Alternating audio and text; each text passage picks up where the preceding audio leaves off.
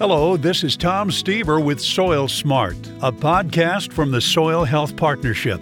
In our podcasts, we're talking soil health, why it matters, the ag practices that foster it, and the farmers who live it. Today, we're talking to Brian Ryberg about keeping the stubble, the benefits of reducing tillage, and leaving residue in the field. Brian, I want to talk to you about residue. Keep the stubble, benefits of reducing tillage and leaving residue in the field. Tell me about your farm and its history.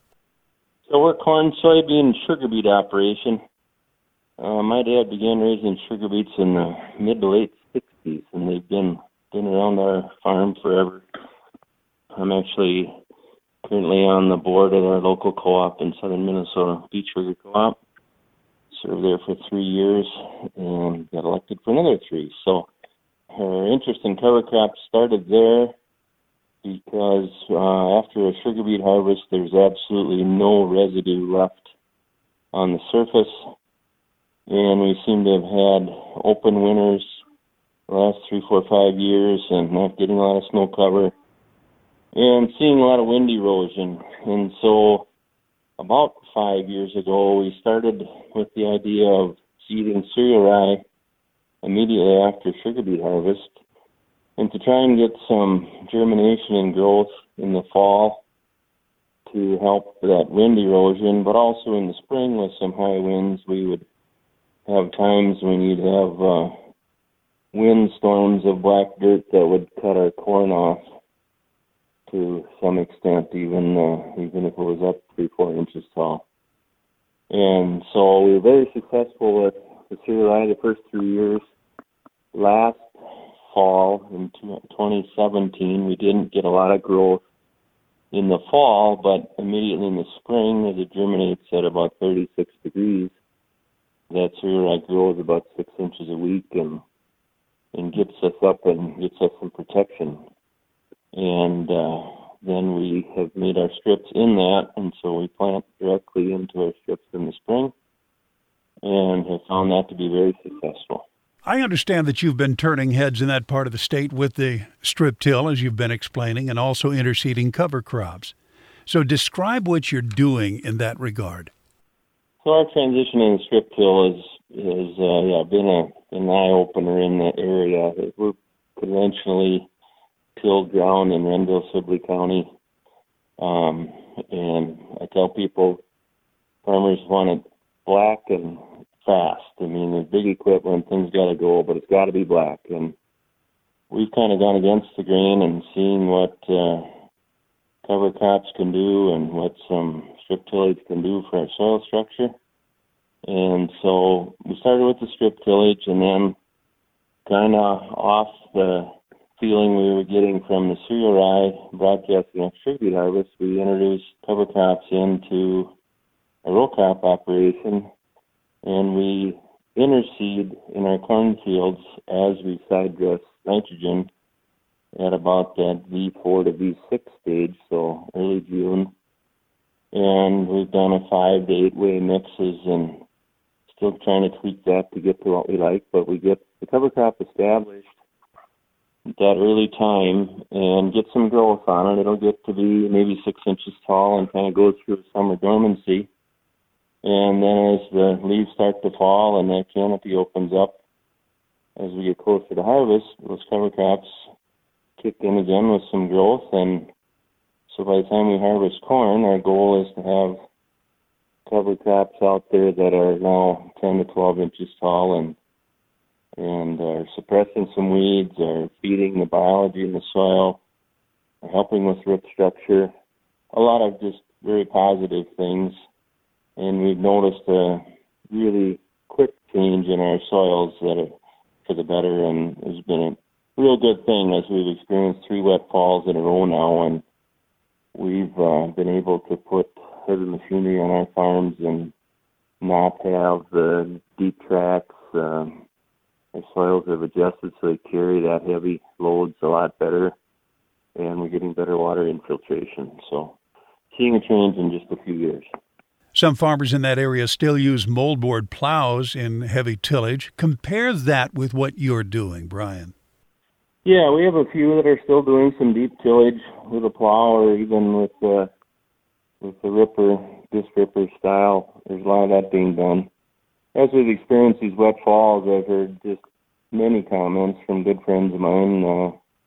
One, in fact, that they still moldboard plow and just complain that they were stuck all the time and couldn't carry the loads and those type of things, leaving deep tracks, and yet they were pattern tiled. And what we found through the cover crops and some field days we held on our farm and taking water infiltration tests between different types of tillage practices is that moldboard plow seals off, it creates that hard pan, and that water just can't escape.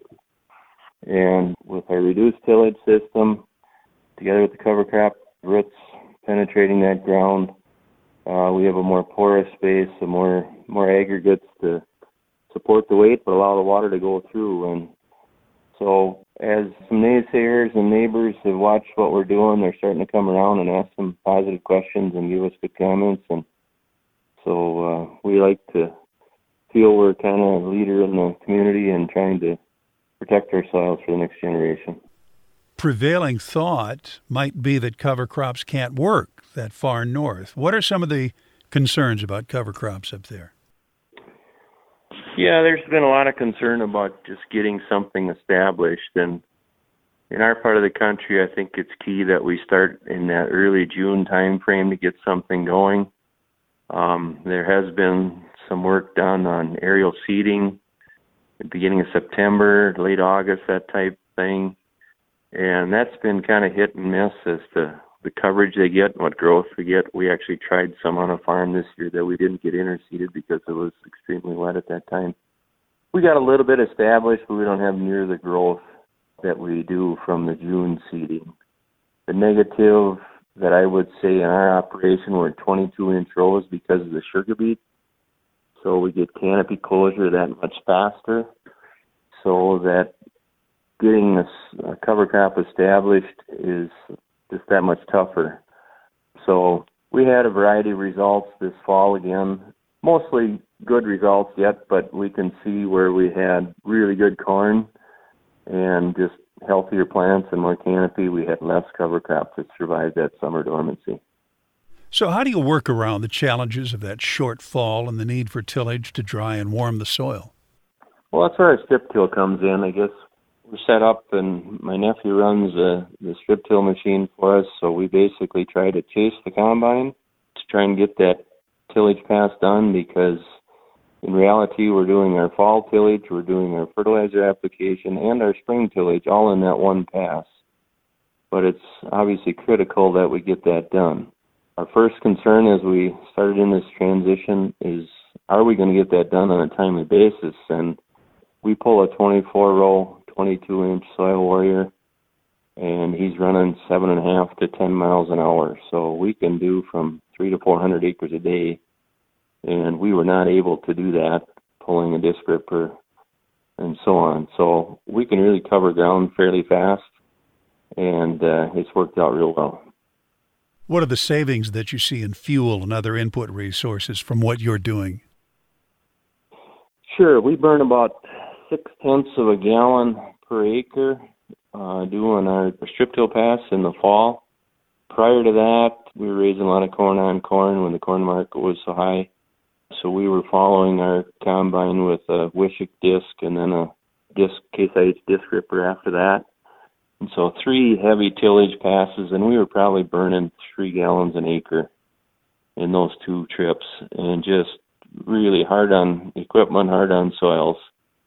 And so we don't miss that. We've gone from having 5, 6 guys most of the time in the fall and spring to just 3 of us.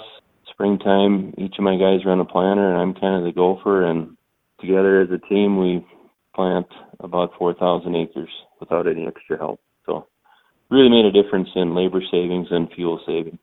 So you can see in your bottom line that this is helping. Absolutely. I get comments from my banker, real pleased in the results we're seeing, and and the input savings and so on. We're cutting back just a little bit on our P&K because we're basically putting it in a band right in that root zone system. So we're getting a little savings there. But we also think as we go forward, we're going to see more yield increase because our soils are changing and we're keeping that fertility where it needs to be. And so we just really believe we're going to see a yield bump in that. So you're seeing an increase in organic matter, are you? Yeah, we're not so much worried about the organic matter in our areas. We're pretty high to start with. We're 6 to 12 in organic matter, which is extremely high. So we have really good soils that way. Some areas I know that's a big plus and a big reason for doing this, but in our case I think it's just feeding that biology in the soil, getting those nutrients to kind of get released and being able to take advantage of that. So what's your motivation for becoming a part of the Soil Health Partnership? Our interest in soil health, I attended a field day from another soil health participant in southern Minnesota a year ago, Brian Biegler, and just became interested in some education and some tools to be available to us as we still learn about the value of the cover crops and return on investment. I guess that's still kind of up in the air for me. I'm trying to assess in a poor farm economy right now the value of spending $10, $15, $20 an acre on cover crop seed. And as I look at the return on that input, how can I put a value to that that's going to show up in my cash flow? We know what it's doing for soil biology and soil structure, but we still have to see an economic return on that investment. And so I think the plots we've set up this year with soil health and we'll continue to work on, we're hoping to put some dollar signs to that. And I've been bugging university people and other organizations that are working with these cover crops to try and help us put some financial return to that. And so our goal is at the end of our 3-year stint with soil health and getting to know some other people that are working on the same type projects to be able to answer that question as to what is our financial return. Otherwise, how has your experience been with the Soil Health Partnership?